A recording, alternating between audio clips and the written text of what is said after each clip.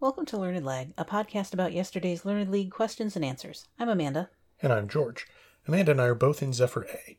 This is season 26 for me and season 22 for Amanda. This is day 16 of season 94. Our first question asks, what region did rebels from that place sign a peace agreement in South Sudan in August of 2020? Man, I just could not land this one. I was thinking, okay, it started with a D? D-A? I was thinking Dahel, but no, because I was conflating that with the Sahel region, which is the band below the Sahara.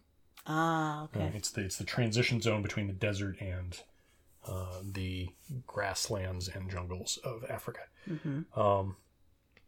I just couldn't get away from it. I thought, okay, it's something like that, and I bounced something around in my head, and nothing was coming up, and then I thought, well, there was a militia that had a name that to an American English audience was kind of silly, and I couldn't think. I thought there was a J on there. It started with Jimmy something. No, John something. Oh, Janjaweed. That's Janjaweed militia. Okay, yeah.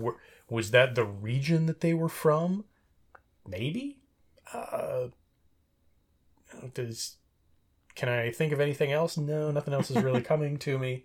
So yeah, we'll say the Janjaweed.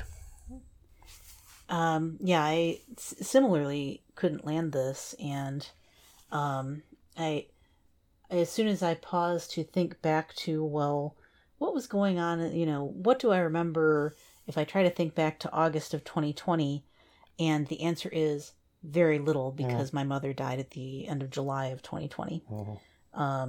And so even though I'm sure I had heard and read about this conflict or the peace agreement and what have you, the only thing that was coming into my head was the Tigray region, which is an area that has had similar, I think, issues in Ethiopia.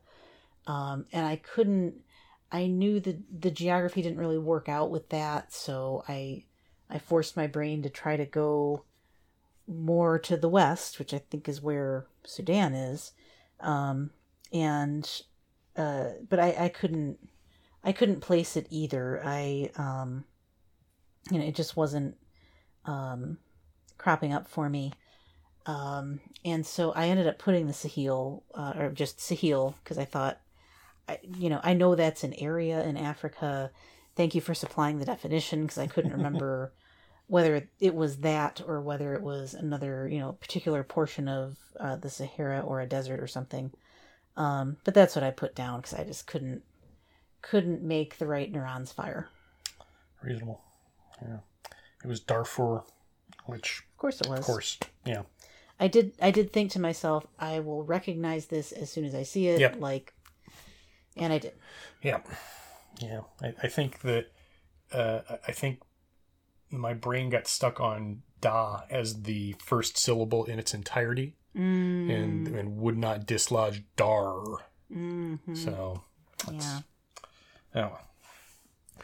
Question 2 asks us, what is the latter 3/4 of the acronym SETI stand for?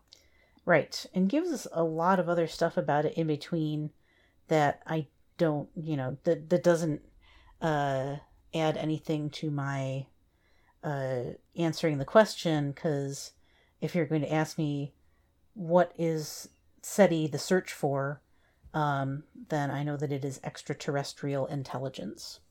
And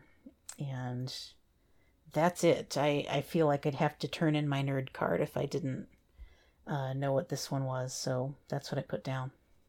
Yep, same here. I briefly debated, is extraterrestrial hyphenated or is it one word? And I thought, well, it's got to be hyphenated because the acronym is ET. So, and in SETI, it's SETI. Uh-huh. So it's Search Extraterrestrial Intelligence. Yeah. So it's not one word. So it must be hyphenated. What? Extra and terrestrial must be hyphenated. I mean, it is. Right. But why would it being an acronym make it hyphenated? Because if it were one word, it would just be SEI. isn't it one word if it's hyphenated though? It would be if it were. If it were one word that did not have a hyphen in it. Oh, I see. I thought you were thinking about extra as one word and terrestrial as one word. I got all yes, got all turned around. Gotcha. Okay. So yeah, I finally decided it was hyphenated, and I said extraterrestrial intelligence. And that was the correct answer. I did also hyphenate it myself, although knowing that punctuation doesn't matter, I knew that it didn't matter if I did. Yep. Question 3 asks us who participated in the bed-in Amsterdam in 1969. This was Lennon and Ono. Sure was. It was one of their many kind of wacky, but sort of the predecessor to many of the awareness events that we have nowadays. Yeah, I'd say so. May or may not actually be useful, but what the hell? It didn't hurt anybody. So I said John Lennon, Yoko Ono. Yeah, I just put Lennon and Ono as well. Just knew that this was the most famous event in history referred to as a bed-in. Are there others? I can't imagine. I think they did other ones, and I think other people probably did them also, to much less press attention, of course. Sure. But yes, I knew that one pretty solidly. And that was correct. Question 4 asks us for the name of the Prince of the Gates who defends Heorot and slays a particular monster. Right. And so this is an easy one to mix up because this is, of course, about Beowulf, which is the prince's name, but has the word wolf in it, so it sounds kind of monstery. Mm-hmm. And so I had to sort of, carefully read the question to be sure the prince's name is being asked for, not the monster's, and B, think through the fact that Grendel is the monster in Beowulf. And once I had thought of that, and remembering that is made easier by the John Gardner story about Grendel, that kind of gives the other side of that battle in a certain way. So once I sorted that all out, I was confident in putting down Beowulf. Yep. Kind of same here. I just thought, okay, does this marry up with my memory of the story that I read 35 or so years ago and have not returned to since? I even managed to avoid the movie that Neil Gaiman was associated with a few years back, probably more than a decade now than I think about it. But yeah, I just this sounded correct, that it was Beowulf. And that's what I said. And indeed it was. Question 5 asks us for the term that is applied in Sikhism to any of the first 10 leaders of the religion and gives a little bit of its etymology. I feel like this was either a question or it was an incorrect question on one of the mini leagues or it was my incorrect answer to a question on one of the mini leagues. But I was pretty sure that it was guru. In particular, it's the Hindi for teacher, and I know that Sikhism involves gurus. Okay. That they took that name as for the leaders of that religion as it grew. So yeah, I was pretty confident of that, and I said guru. Yeah, I had similar thoughts, perhaps slightly fuzzier than what you described of yours. I want to say that the etymology of this was mentioned in like one of the etymology blog that I read or somewhere. I have a couple different resources that I follow for interesting, language and word definition and etymology stuff. But I tried to think through other options. Like I thought, could this be Swami? I thought, no, I don't think that doesn't sound right to go with Sikhism. And doesn't sound like Sanskrit for heavy. Somehow that one really kind of solidified it for me, so to speak. That, the Hindi for teacher, there could be other, yogi or something could be another possible option there, but though neither of those other options sound right, in the sense of, the etymology blog I do read talks a lot about, sound imitative things and words with similar or related meanings that cluster together and use, some of the same letters, if not, roots or syllables or what have you, because they're kind of all in the same, like, if something is heavy, then you grunt, for example. And so guru might be a word that fits in that sort of word cloud around it. And I did think that guru sounded like the right thing for Sikhism in particular. So that's what I put down.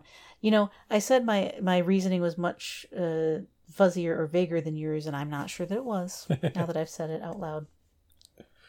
Well, either way, it was correct. Indeed. Question 6 asks us, what is a more serious crime than larceny that involves larceny but by force? Right. So for quite a while, as I thought through the questions today, I had grand theft in this, in the answer box. And I think maybe just surely the influence of Grand Theft Auto, but also thinking about how, if you're going to steal a large amount of something or a large object or whatever, it's likely to require, some sort of force or threat. But that didn't sound like I came back to it after I put the answers in at breakfast time and I went and did some work or something, and then I went back and looked, and that just didn't sit properly with me because, Grand Theft Auto, literally you can steal a car without threatening anybody. And so I kind of went back to the drawing board and went through thinking of legal terms for different categories of crimes, like assault, like burglary. And I thought, if larceny is basically just theft, it's basically stealing something, then, what is it when someone comes up and mugs you? Or what is it when someone, brandishes a gun at a bank? Oh, that's robbery, like bank robbery. That I think fits that as a term better. And, on the one hand, I felt like it's one of those clearly English or Germanic derived words, or at least it sounds that way. It might be Old French or something like that. But it's it doesn't strike me as such a formal term. Because, cops and robbers, you can rob, it's a vernacular term, too. But I just kept thinking about what else would be, taking something by force or threat. And I just kept coming back to, bank robbery seems to be pretty much always you have to coerce someone to give you the money because it's all in the vault or whatever. Or if you... like I said, if you get mugged on the street or whatever, then you've been robbed. It's, it isn't a larceny type. That's felt like the right term. So I kind of talked myself into that and, kind of went ahead and put down robbery, but sort of with reservations in mind. I don't know. My dad was a lawyer and a law professor. Ah, right. And would, often tell me about points of the law at various times when I was growing up. And so I just always known that robbery is taking something directly from someone, therefore using force. Larceny is just stealing something. Burglary is going into a location with the intent of committing a crime, not necessarily larceny. Okay. So it's just one of those things that's been bouncing around my head for my whole life. That's robbery. Okay. And that is the correct answer. Yep.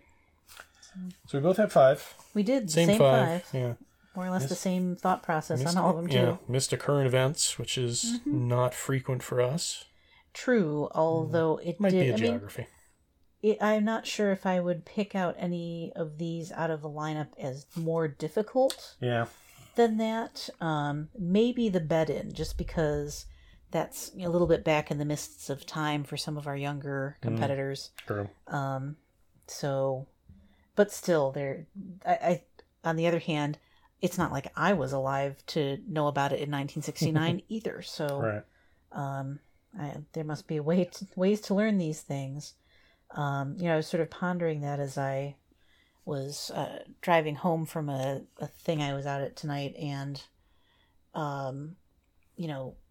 drove by something that reminded me of Rolls-Royce, because that was a question on something recently, maybe Jeopardy, and just thinking about how it's such an immediate signifier for a really fancy British car, and like, how did I learn that? I don't really know how I learned that.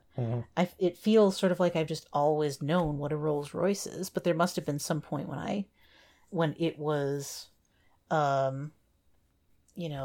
shown to me in some way, or, probably Warner Brothers cartoons are responsible for a lot of things like this, that are sort of making references to things that you then fit into the correct puzzle piece space in the cultural context over time. So a number of these, like the bed-in, or like SETI, is kind of like that too. They just kind of appear in your consciousness because they're just out there in the environment, and we're all geared towards picking up and filing away those details. Because, everybody, like, it feels like I'm sure there's people out there who don't know what a Rolls Royce is, but lots and lots of people, when you say Rolls Royce, they'll be like, ooh, the fancy car. Like, that's, it's just right at the tip of your tongue kind of thing. Yep. And so I felt like some of these were a bit like that. Like, maybe not as many people may have heard of them, but somehow you pick them up and you don't really know.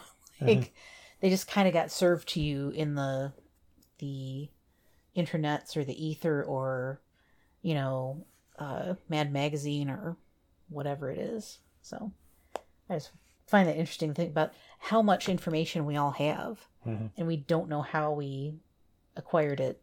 And it's just there for the using. Yep. Unless it's Darfur.